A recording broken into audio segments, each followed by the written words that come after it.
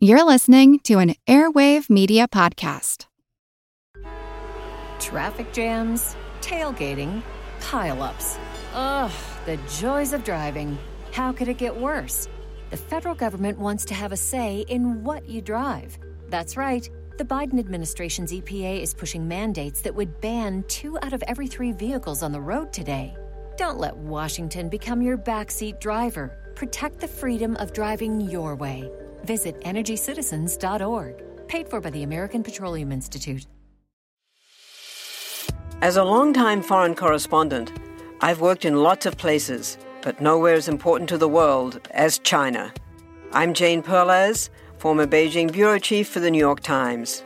Join me on my new podcast, Face Off, U.S. versus China, where I'll take you behind the scenes in the tumultuous U.S.-China relationship. Find Face Off wherever you get your podcasts. It's a long way to Tipperary. It's a long way to go. It's a long way to Tipperary, to the sweetest girl I know. Goodbye, Piccadilly. Farewell, Leicester Square. It's a long, long way to Tipperary, but my heart's right there. Hello everyone, and welcome to History of the Great War, episode 21.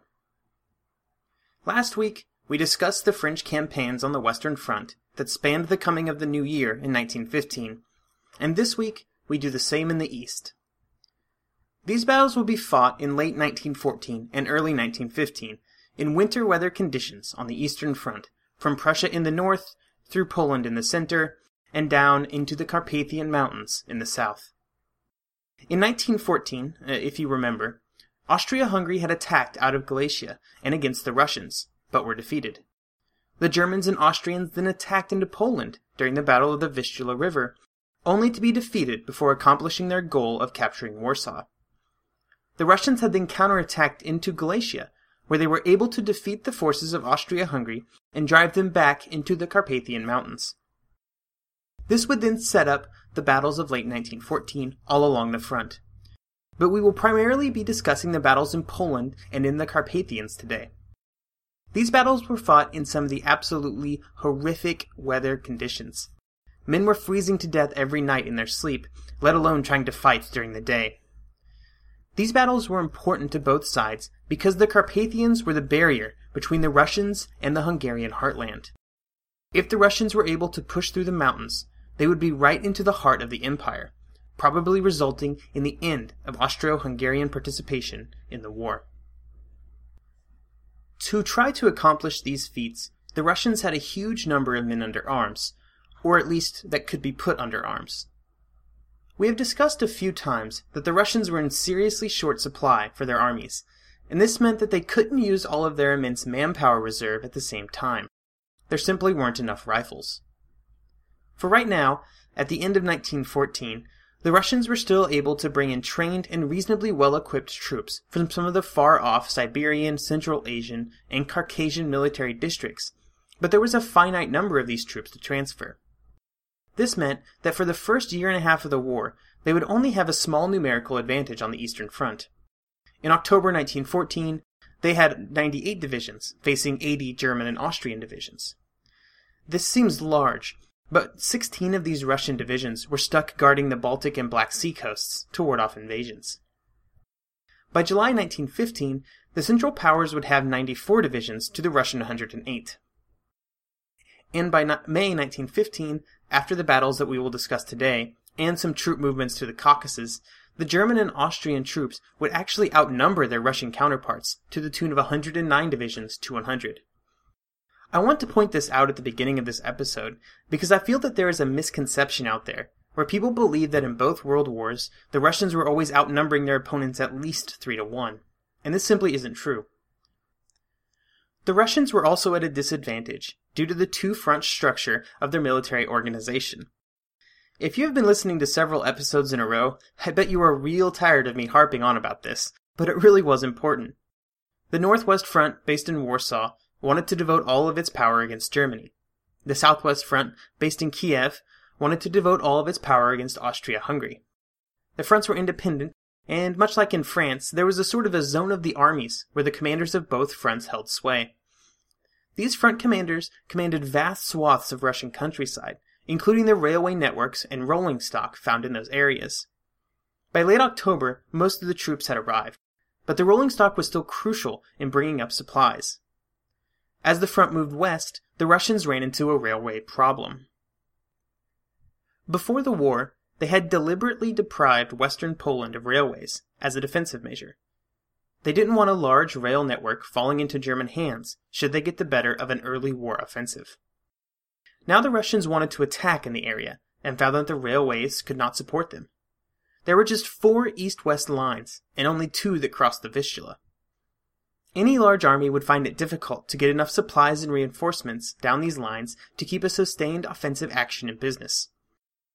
And neither front could depend on the other to send help.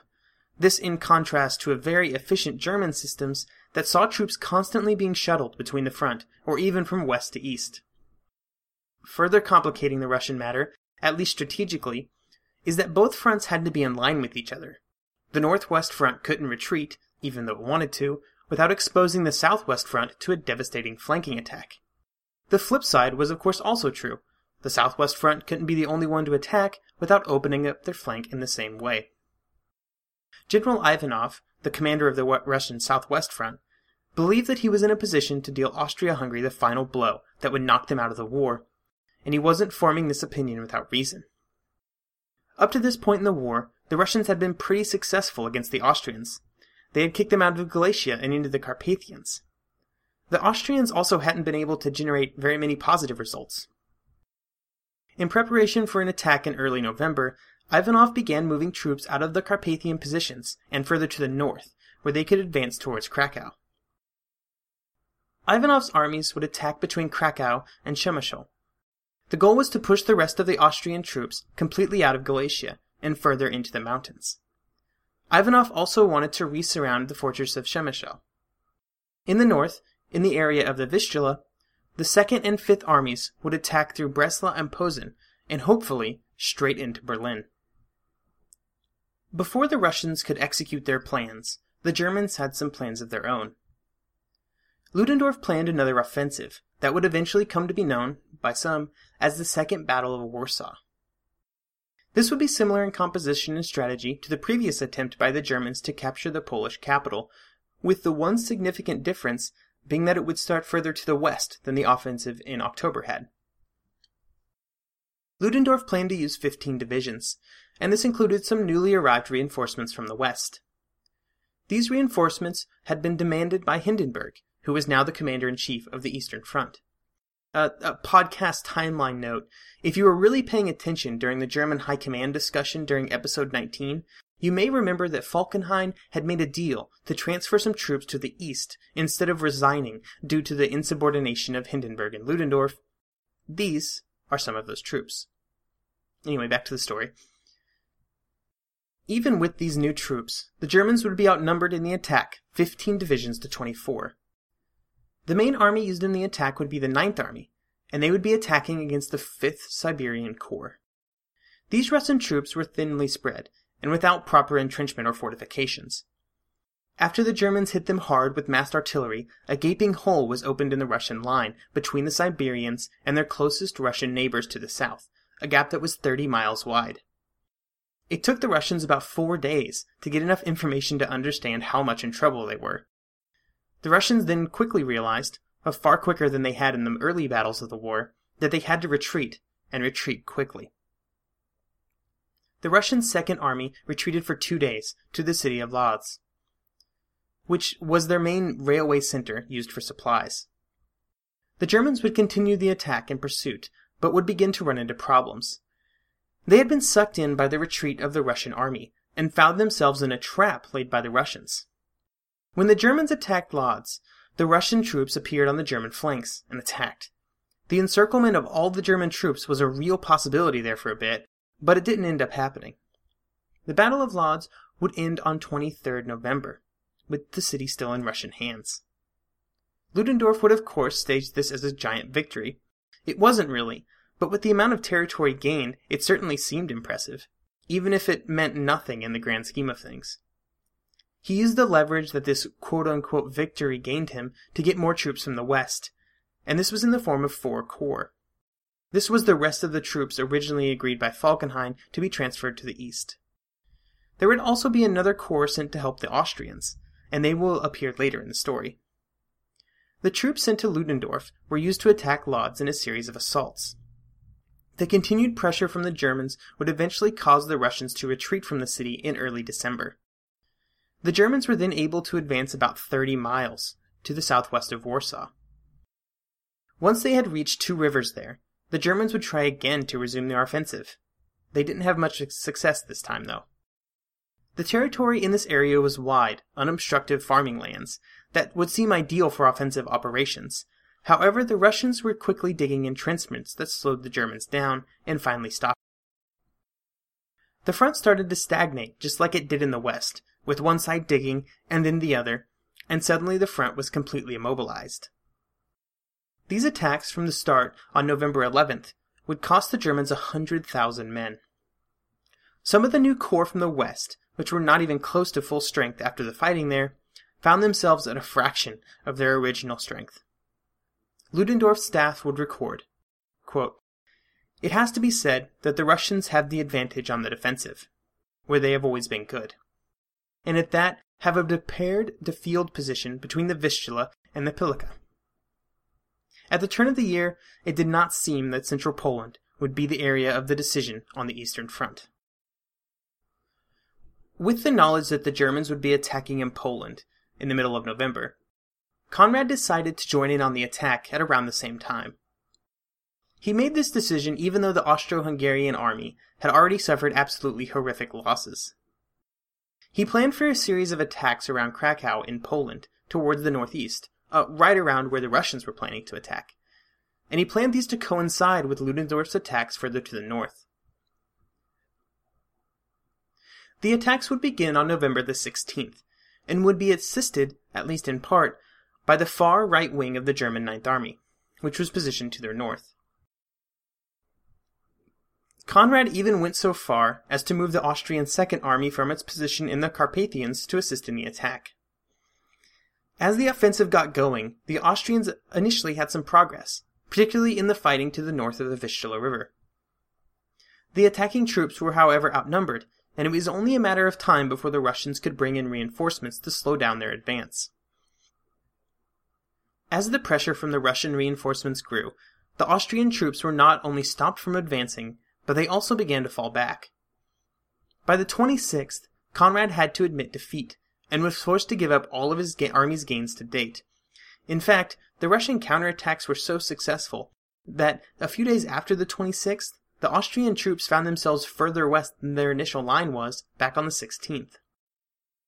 These course of events were bad for the Austrians, but things got even worse when the Russians took advantage of the removal of Austrian troops from the Carpathians and decided to attack. There were 5 major passes through the mountains, and the Russian troops led by General Brusilov, who would play a huge role in the war in 1916, were able to capture one of them on November the 20th.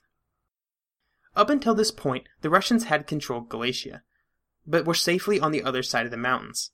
Now, with one of the passes under their control, the threat of them entering the Hungarian plain and threatening Budapest directly became very real. After this success, another Russian conference was held, called by the Grand Duke, on November 29th. General Ruzsky wanted to retreat in the north, all the way back to Warsaw, citing his casualties during the Battle of Lodz. In the south, Ivanov wanted to attack, citing the success that the Russians had just had around Krakow and in the Carpathians. Ivanov saw this as an opportunity to quickly follow up an Austrian setback with another blow. Ivanov would again convince the Grand Duke that his was the proper course of action, and he was able to get the Grand Duke's permission to continue the attack. Now, the problem wasn't one of intentions, but one of supplies. On parts of the Russian front, the guns were being rationed down to 10 rounds per gun per day, so not much of an artillery presence. As the Russians prepared for another attack, Conrad preempted them on December the 3rd. Conrad saw an opportunity to attack a 20-mile gap that had developed between the Russian Third Army and Brusilov's Eighth Army, between the towns of Limanau and Lappenau, to the south of Krakow. In this attack, Conrad would use the best formations available to him, the German 43rd Division and the Austrian 14th Corps. The 43rd Division was even fresh and well rested, which was becoming rare in this area of the front. The troops were able to make great progress initially. They were able to push the Russians back about 40 miles or so, and just like every other battle up to this point, once these initial gains were made, the Russians were able to bring in more reinforcements and slow the advance. In fact, the Russians probably could have stopped the attack much sooner if they had handled their reserves properly. In what is a comical tale now, but I'm sure was nightmarish for the men involved, General Ivanov mishandled an entire corps of Russian troops, which resulted in them marching back and forth for several days before being properly directed to the fighting on December 10th. By the 10th of December, the attack had ended, and the Austrians had established their line on the Dunajec-Biala line and in the Carpathians. While this attack wasn't a massive success, it did put the kibosh on Ivanov's planned offensives. With the new positions of the Austrian troops, the planned offensives just wouldn't be possible. The Limanau-Lappenau battle would go down as a success for the Austrians, but it would be a milestone, as described by John Keegan in his book The First World War. Never again would the Imperial and Royal Army unilaterally initiate a decisive operation or deliver a conclusion an Austrian commander could claim as his own. Thereafter, whether in the conflict with Russia or in the coming war with Italy, its victories, at Gorlice and Caporetto, would be won only because of German help and under German supervision. Henceforward, it would always fight as the German army's junior and increasingly failing partner.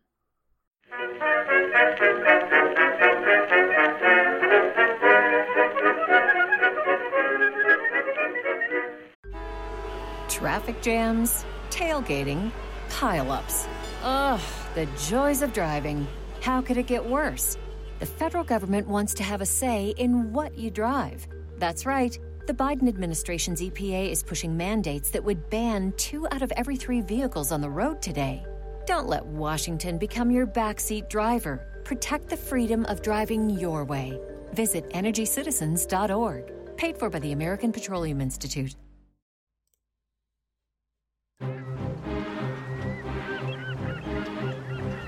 Hello, this is Matt from the Explorers Podcast. I want to invite you to join me on the voyages and journeys of the most famous explorers in the history of the world. At the Explorers Podcast, we plunge into jungles and deserts, across mighty oceans and frigid ice caps, over and to the top of great mountains, and even into outer space. These are the thrilling and captivating stories of Magellan, Shackleton, Lewis and Clark, and so many other famous and not so famous adventurers from throughout history. So come give us a listen. We'd love to have you. Go to explorerspodcast.com or just look us up on your podcast app. That's the Explorers Podcast.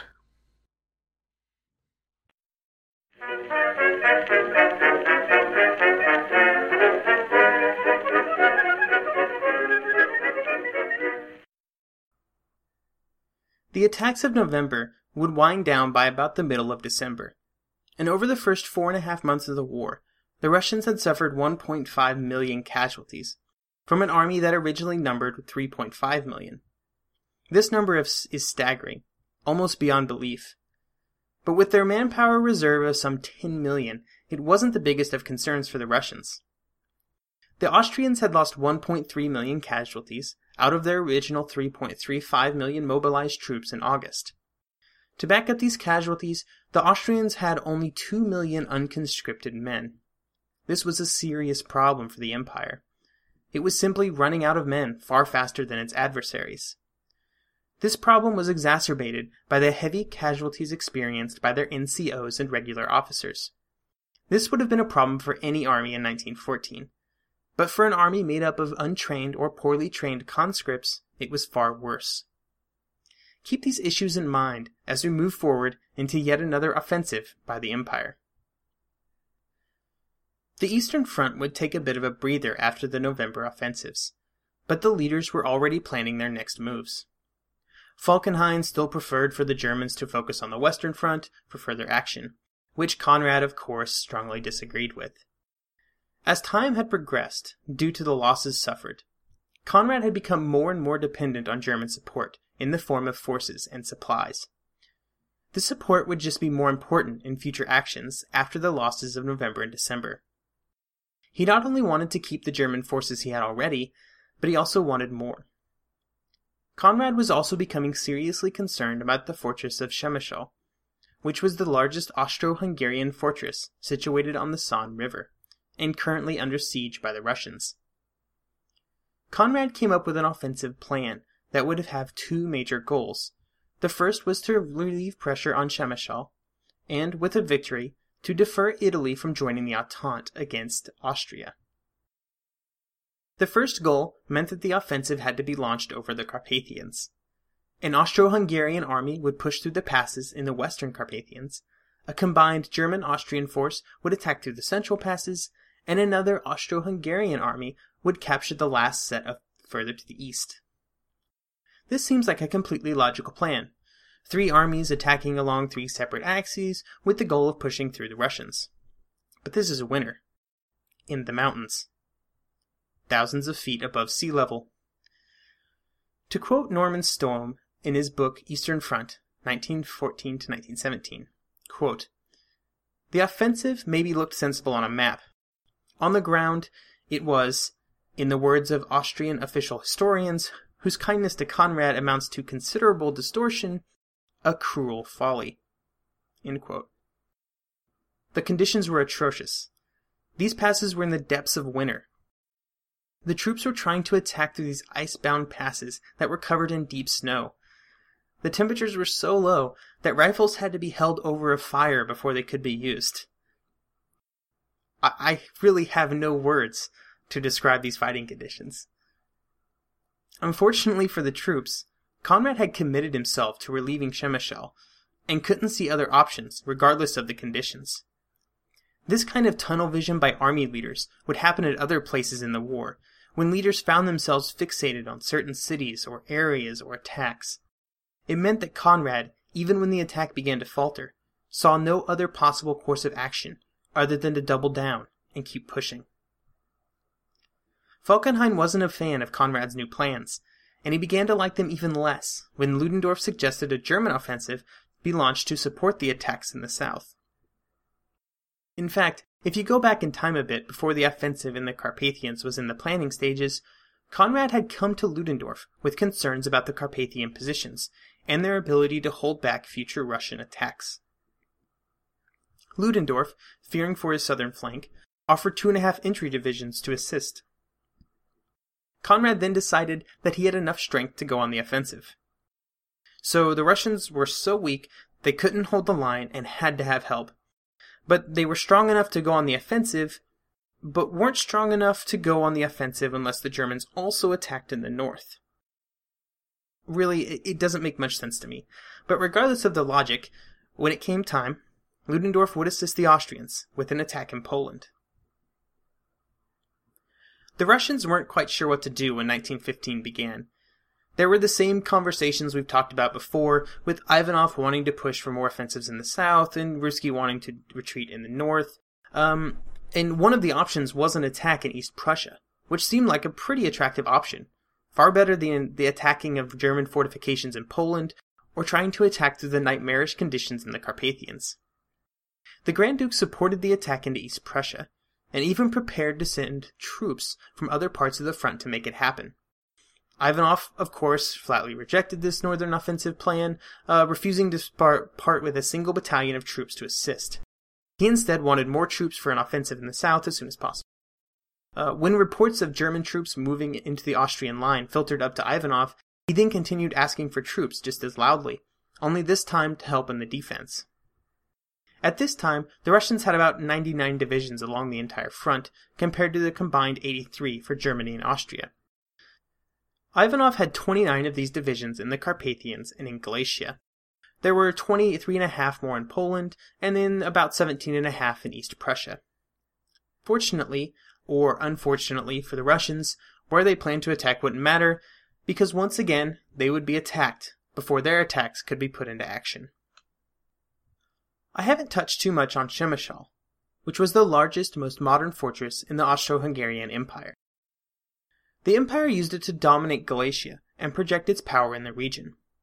The plans for the fortress were originally drawn up in the early 1800s, but the construction wouldn't start until 1854, when the Crimean War started. The construction was on an endless limbo of on-again and off-again construction, as the relations between Russia and the empire wavered back and forth. When the relations were good, like before the Crimean War, not much was accomplished. But when the relations were a bit heated, like after the Crimean War or leading up to 1914, there would be a flurry of activity. By 1914, there were several lines of entrenchments, barracks, magazines, and permanent fortifications. When the war started, the troops put a lot of work into strengthening the fortifications and digging new ditches to connect the permanent forts. This resulted in 30 miles of trenches and 650 miles of barbed wire being put in place shortly after the war began. More artillery was also brought in to strengthen the garrison of 127,000 with an additional 18,000 civilians.